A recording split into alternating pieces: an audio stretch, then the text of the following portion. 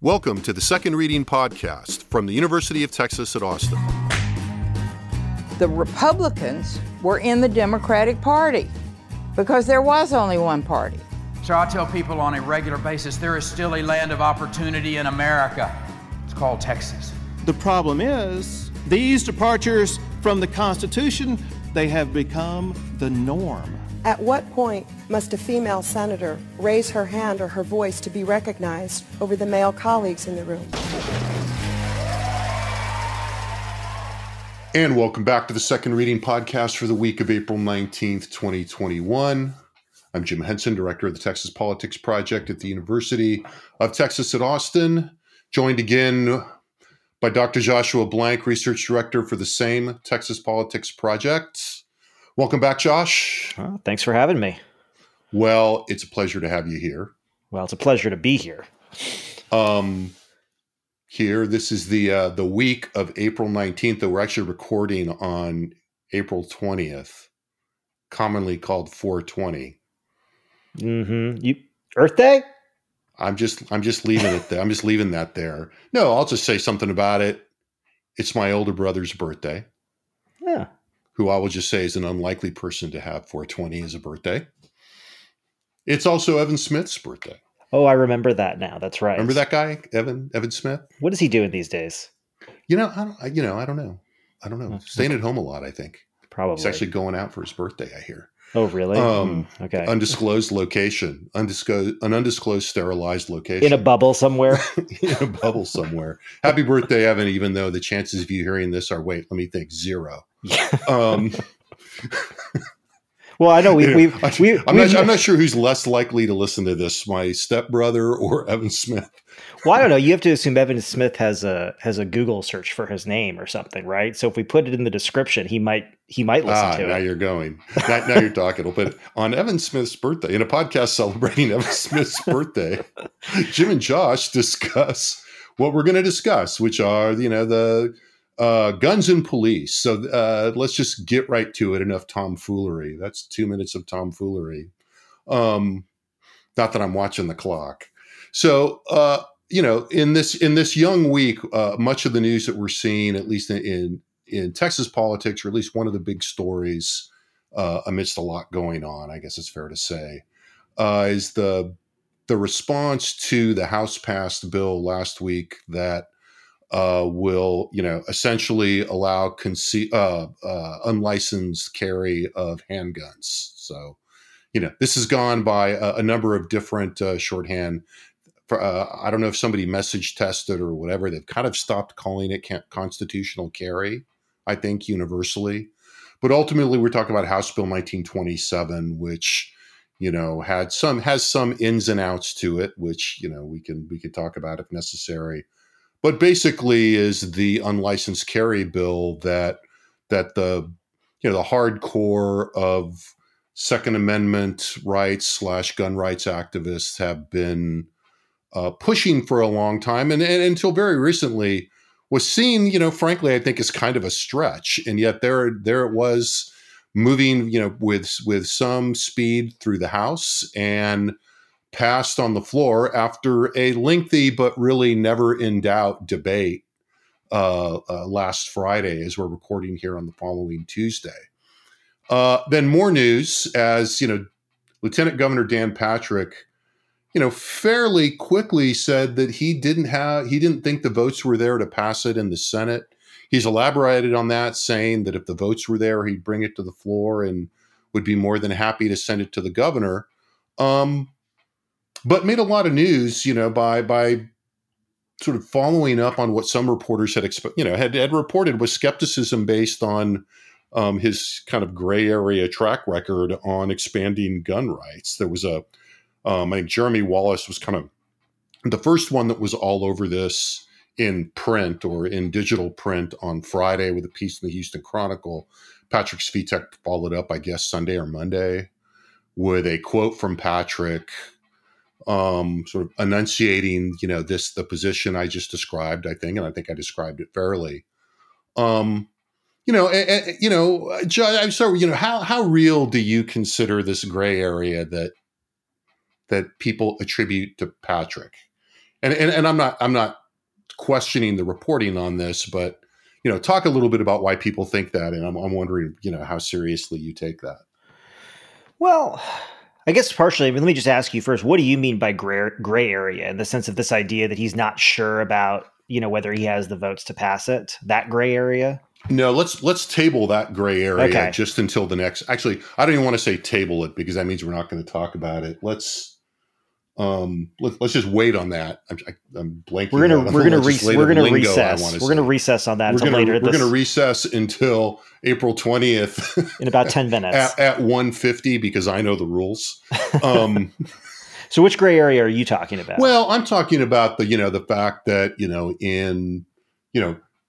Lieutenant Governor, Patrick had been sworn in as Lieutenant Governor less than a week, I think, when he got in trouble with the gun rights folks for saying he didn't think the votes were there for open carry in 2015. Right. Basically saying more or less the same thing about open carry. He said the same thing again a couple of years later, once again earning, some degree of, at least carping, if not material pushback from, the gun wing. We'll loosely call the gun wing of his party, and we'll qualify that a lot in a minute.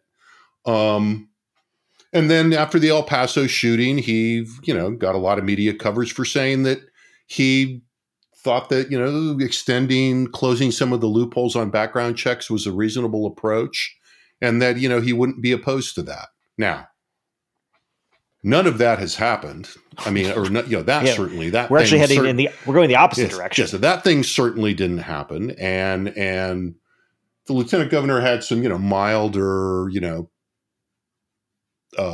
fodder for the, that's a little unfair, but not really, for the Second Amendment crowd on his, 31 flavors priorities for this session that had to do with, I think you can correct me if I'm wrong. I think the Senate was the one that had the allowing guns in hotel rooms bill that has moved through the Senate.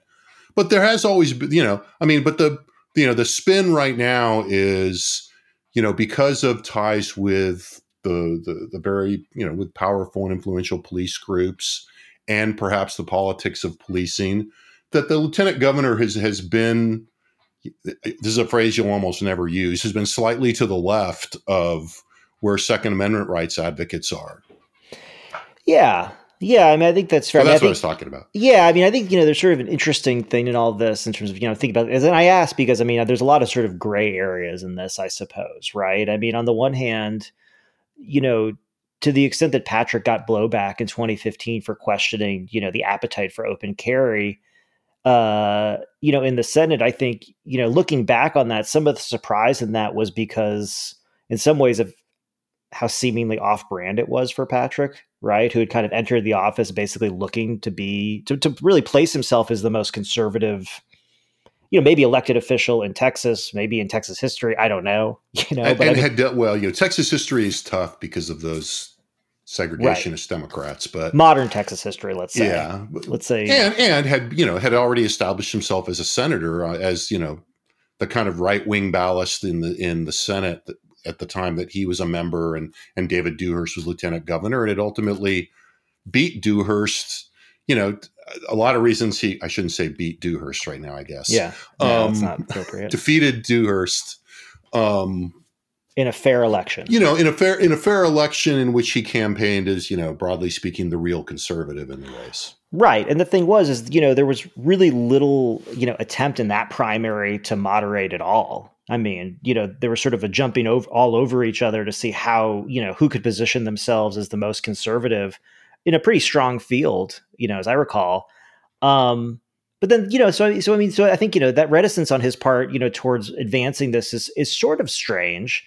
I mean, the other thing I think is sort of strange is this idea that, that Dan Patrick, who seems to have, the Senate under pretty extreme tight control, would basically say, well, I'm not really sure if the votes are there. Now, I don't think there's anything. Well, I mean, I think he said the votes aren't there, to be fair to him. I think, yeah. So. Yeah, I think in the previous time he said he wasn't sure. I mean, at this point he's saying they're not there. But I mean, even that's kind of curious to the extent that, I mean, I was going to get to that at the end, but I think that's right. I mean, the myth, the myth of Dan Pat, and the myths are based in fact. The myth of Dan Patrick is that he's got the Senate under his thumb. So, I think what people are thinking is, well, if he wanted the votes to be there, they'd be there. Well, and that's certainly what like Alan West is thinking, right? I mean, this is the tension that he's facing, right? Is that, this is, part of my understanding, this is part of the plank of the Republican Party. You've got Alan West out there saying, hey, this should move because you guys all said you were for this, at one point or another. And I think they had one of those, things we both, I think, hate, those election items on the poll, there's survey items on the Republican primary ballot where you vote for these propositions. And I think, I think this was one of those propositions. I'm sure 98% of people were for it, like they are for everything that's put on those ballots, right. It's not really an information gathering exercise per se. But it does,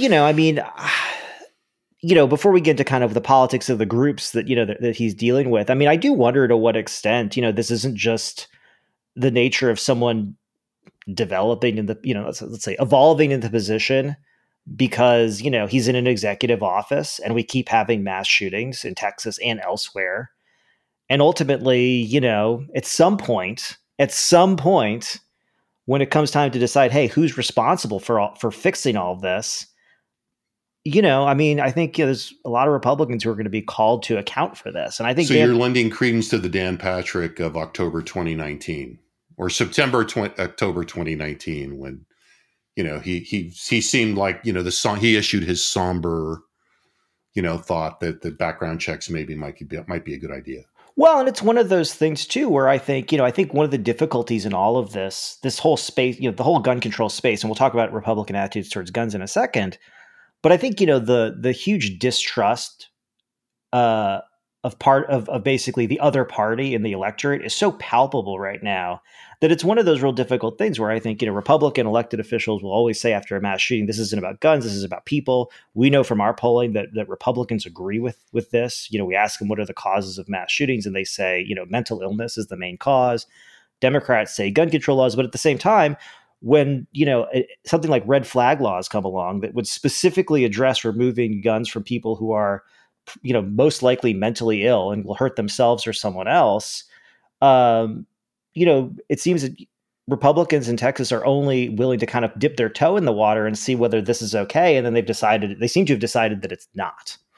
Right. I mean, as we've said a bunch of times, and this way we don't have to delay, we have to deluge people with numbers this time. And we did a blog post earlier this week that'll be on the Texas Politics website, project website at texaspolitics.utexas.edu, in which we went through a bunch of these numbers and kind of looked at these Republican attitudes. But, to put it quickly, in the last time we asked people whether they wanted gun control laws made more strict, less strict, or left alone, the modal position among Republicans, 43% said they wanted the gun control laws left as is. And I think you pointed this out a lot, that seems reasonable and plausible given where Texas gun control laws are, which is they're already very permissive. And there's already been a lot of publicity around the passage of open carry and the weakening of the licensing laws to date. And that's one of those things, I think, if you think about, one of the frustrating things about studying public opinion is how static it is most of the time.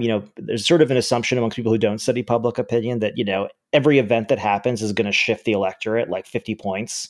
Yeah. And that just almost never happens. Which almost never happens. But I would say one of the things that was noticeable and palpable in, the last 10 years of polling that we've done is that there was a lot more appetite for Republicans for loosening gun control laws in the lead up to open carry than after it.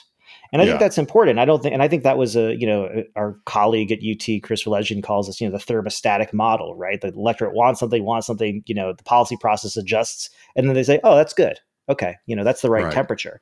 And I think the open carry debate don't turn it down anymore. Well, that's the thing. I think the open carry debate really exposed about where the right temperature was for Texas, which was basically to say, when we did polling, first of all, on that in particular, most people like the status quo, basically, permitted concealed carry. You can carry your gun around as long as you have a permit and you keep it concealed. There was more Republican support for permitted open carry. The interesting thing was, and this was in 2015, there was almost no support to be had for permitless carry, open or closed. 10% of Texans, 12% of Republicans wanted this. Most people wanted the status quo or open carry. But then after that session and that passage, we saw that, Republican desire for, again, loosening gun controls really evaporate in Texas. Now, the thing is that may be the case. And we've been talking about this a lot recently, and I keep using the same sort of analogy for it. But it's really hard for Republican elected officials to go back home to their Republican primary electorate and say, I went to Austin, I fought the good fight, and I made sure they didn't pass any laws that would make gun control laws stricter. Right. Not good enough. Because you know what? There's somebody lining up in the Republican primary who says, well, I'll take it further. Right. And I kind of feel like, maybe, in a global sense, that's where we find ourselves with this at this point. We've already, I would say the conservative legislature, and especially I think, with Dan Patrick in charge of the Senate, has already passed a number of conservative bills over the last 5 or 6 or 8 years that have really expanded, gun rights, have really taken on, let's say abortion access, for example, and some of these other hot button issues. And the question then becomes, well, what else do you do? And we're kind of at the point now where the what else you do is, well, do you just give everyone a gun? Is that where we are now when we're talking about gun control laws? Right. I mean, and I think that, the issue here, and this is kind of, I think what we were getting at in this post we did Monday, is that, there's just enough of a mass of voters that still want to keep going on this within the Republican Party.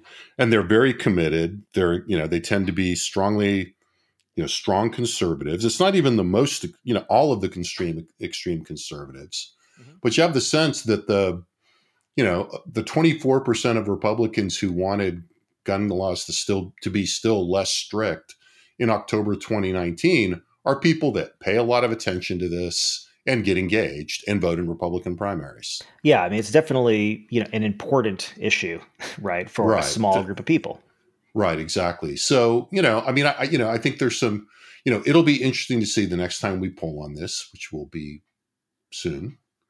Mm-hmm. How much this has moved and whether whether the thermostat has moved or not. Let's put it that way. The setting has moved.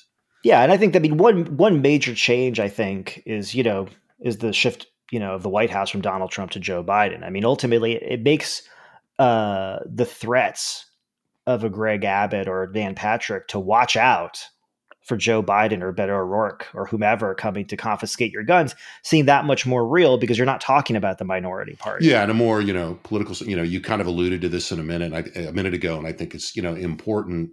That these notes, the last time we sort of asked about, the results you were talking about on unlicensed carry was only 12% supported.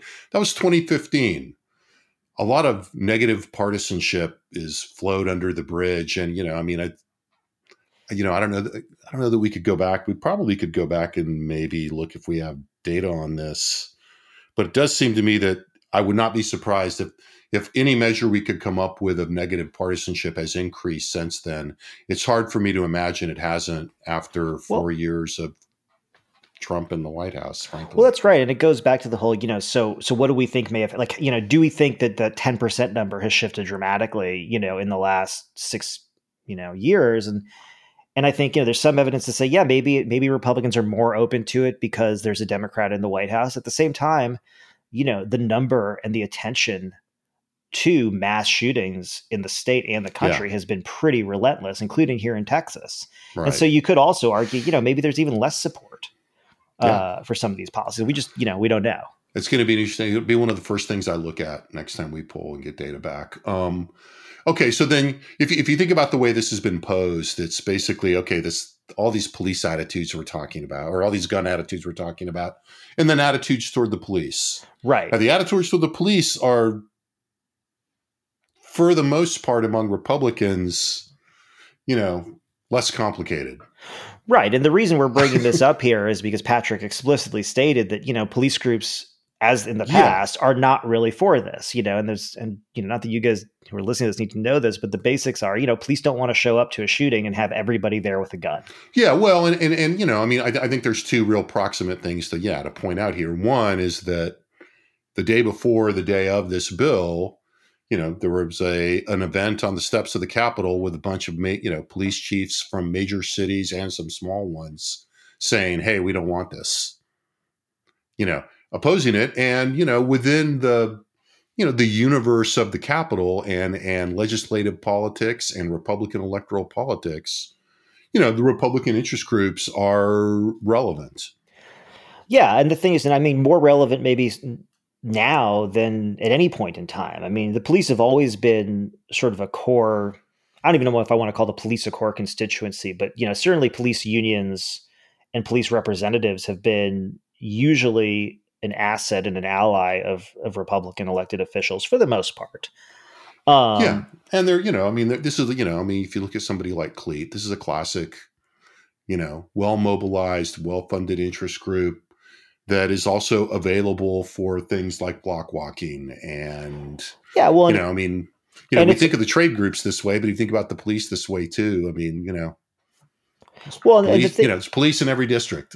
Yeah. Well, and the other piece of it too is, when you have hearings on these bills and, let's say, some, nominally Democratic aligned group comes and testifies and says, hey, this is going to lead to more mass shootings, more of this, more of that. It's very easy for the Republican majority to say, well, these are people who already have an axe to grind. We know where they are. It doesn't matter. It's a lot harder to dismiss, the head of Cleat or a police chief from your district coming in and saying, this is going to make our job harder. Yeah. And, I mean, the presence of the police departments and I should put it this way. The presence of law enforcement as an institution has definitely become more politicized and deepened in recent years. The Back the Blue movement, the Blue Flags. It's a much more politically salient and politically mobilized force, both, in the public sphere, not only in, the political, the internal political world, but in the public sphere. It's become much more symbolic and made more so by, formal police organizations push back on the increased tempo of the conversation about reforming police practices in the wake of, the ongoing series of police shootings in recent years. Right. And so, you take that complexity and you sort of try to stuff it all into a bag and simplify it. And that's kind of what you got out of the 2020 election, which is that the cities are on fire and that we need to protect police officers to be able to go out and do their jobs and, keep generally, Democratic cities from decreasing, these funds. A lot of Republicans felt like this was a really, their winning message in a campaign otherwise made very messy by the president. And it's not surprising they do.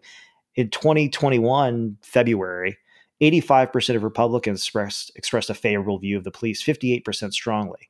That's pretty much as high a level of favorability as we could see expressed of anything or anybody. I mean, Donald Trump at his peak may have been around, somewhere between 85 and 89%. I'm not sure he was at 58%, very favorable. But I mean, this is not, there's no daylight here between, among Republicans. And we've got a long series of, we've talked about the proximate kind of factors accentuating this. Race is obviously a huge part of this, where we've talked about this in the, the kind of, what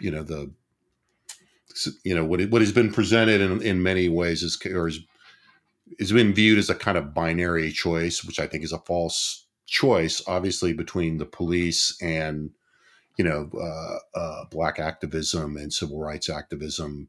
But it's increasingly been seen as a binary choice by a lot of Republicans and by a lot of partisans, right? And partisan elected officials and thought leaders have furthered this to their, discredit, I think. Yeah, but for the hate mail, it'd be interesting to kind of write about it and explore, the value or whether it's good tactics for police to be so politically positioned right now, whether on their own or as a tool of someone else.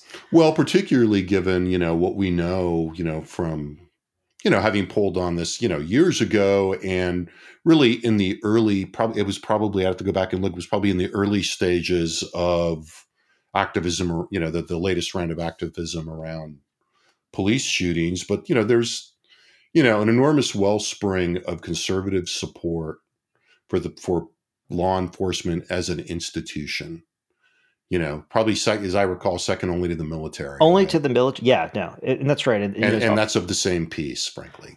Right, exactly. The military and the police are sort of the groups that are above the others, and then you start asking about, federal government, state government, local government, the public schools, Right. and they all fall far below.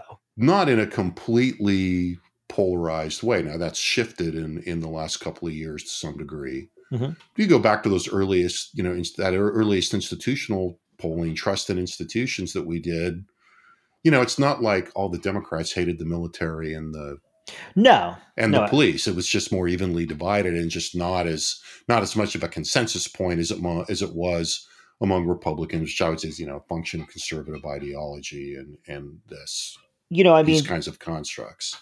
I think, just sort of listening to us talk about this, it does sort of point out sort of what Dan Patrick is navigating here, right? Which is that you've got a small but energized minority of Republicans for whom the gun issue is a voting issue. Right. Ultimately, that is something that might influence their primary vote, come whenever primary season turns out to be. Right. Yeah. On the other side, you've got, basically police saying, I don't know if we want everybody to have guns. And by the way, I thought you were on our side. And, looking at Republican voters, the answer to that is they are on their side. 85% hold a favorable view. Asked about, the shooting of unarmed Black civilians by police officers. And 78% of Republicans say those are isolated incidents, right? Yeah. Something else we kind of talked about, 89% of Republicans feel safe in the neighborhoods where they live in Texas, right? Far more than any other group in the country. And maybe that's, maybe from their view, that's due to the police officers and the police presence, right? As opposed to, getting more complicated views of this. But ultimately, it's an interesting thing that we don't actually see very much, I don't think, in politics, where you've got, that minority within your party pushing for this thing, but you've also got, a big constituency of the other party with a lot of support from the majority of your party saying, hey, I don't think you should do that. Yeah, there's an interesting intersection because of the policy overlap or where the policy meets here. So I think, what's interesting to me is I think that, that's what's made good copy in the last few days, right? Right. But it's also what, depending on, circling back to where, the rest of Dan, the gray area for Dan Patrick and to a certain extent for Greg Abbott and for the Republicans overall is, that also creates some room to maneuver. Mm-hmm. So this goes back to the question of that we were entertaining a few minutes ago. Does, how deep is the opposition? How deep and how broad is the opposition in the Senate?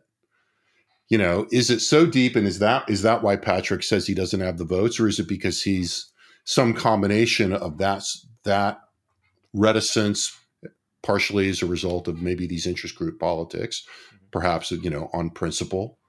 And how much is there a sense that, there's some maneuvering going on here? Because, it seems to me, there's some hazard for Patrick here because he has to reconcile some competing interests here and some competing principles. On the other hand, it may just be we're not very used to seeing him have to do that. To your point that we don't see these flows in public opinion a lot.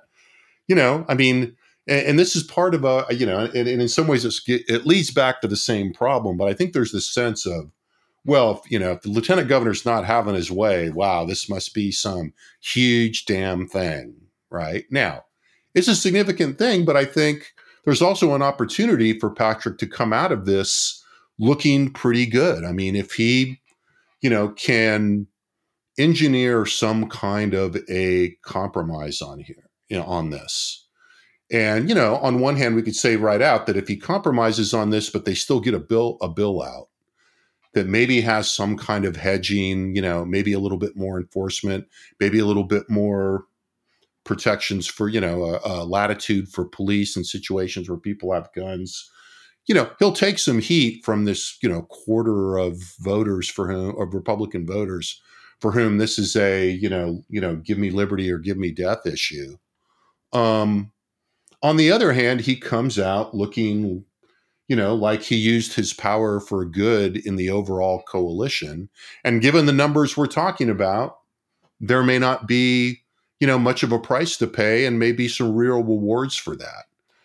particularly given that, Governor Abbott, gave a very, Abbott-like response, I think today or late yesterday, I guess it was this morning, in a question that I think was from Patrick Svitek, about how he felt about this. And he was, non-committal under the umbrella of the priorities that he laid out for the special session, which really was in this area, was a completely underspecified requirement that the legislature move to make the Second Amendment, to make Texas a quote unquote Second Amendment sanctuary state. Now we've riffed on that, and we won't go back to the linguistic construction there.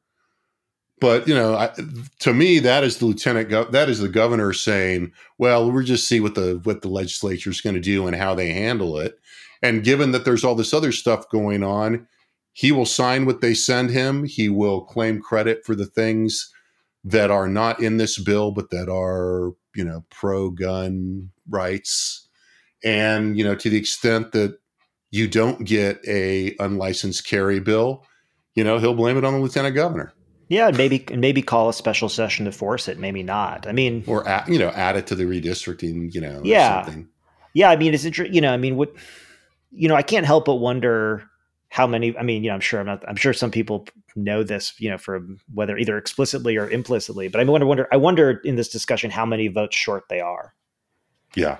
Well, I think that's the question. I mean, because I would think, if they were one vote short, and I'm thinking of one vote in particular, I'm not sure why they don't just have that vote. If it is the case that the lieutenant governor would actually want to push this policy forward in some way, which, but I think your point is a good one, though, which is just to say, to the extent that Patrick can go and come up with a compromise, he'll be able to go into 2022 saying, hey, not only did I expand gun rights, but I did it in a way that, the police officers that we so support were able to get on board with. Yeah, I did it against some headwinds, and I think in terms of, not to get too psychological here, but I think. Oh, please.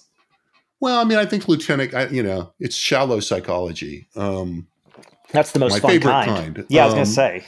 Or maybe that's it. Well, never mind. But I think, and I think this plays into why I think that.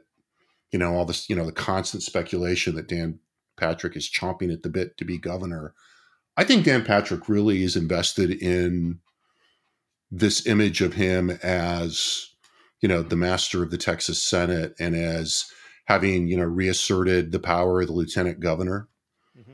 I think, and again, that's not even a remotely negative judgment. I mean, if I was Dan Patrick and I could feel like I was, a masterful lieutenant governor, I'd feel pretty good about it too, probably. And I think that plays into this. I don't think that's critical. And I would say, even in a slightly less critical way, it's always been my read that, Dan Patrick seems much more interested in getting policy wins. That's something that he can do very actively as lieutenant governor. It's a lot harder to do as governor. Yeah. Yeah. I think his sense of that is very, it's very, to the extent that, that he comes across as very as an ideological warrior, those things are not, he integrates those two priorities of his, I think, fairly consistently and fairly predictably. Mm-hmm.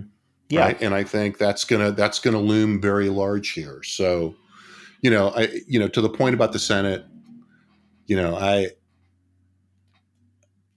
I also think I suspect anyway, and this is having talked to other people, it's, I suspect there's one or two senators, one of whom is probably pretty committed based on, I almost used a gender pronoun, that senator's track record.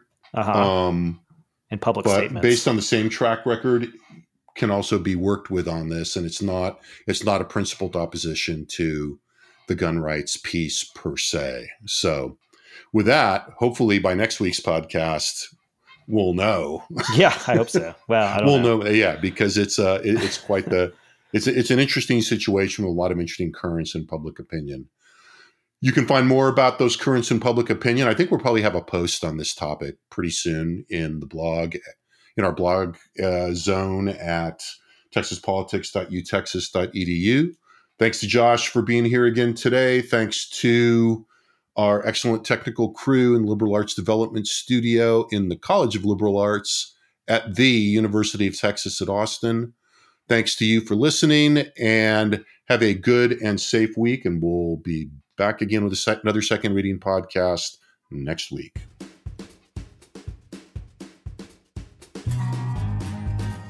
The Second Reading podcast is a production of the Texas Politics Project at the University of Texas at Austin.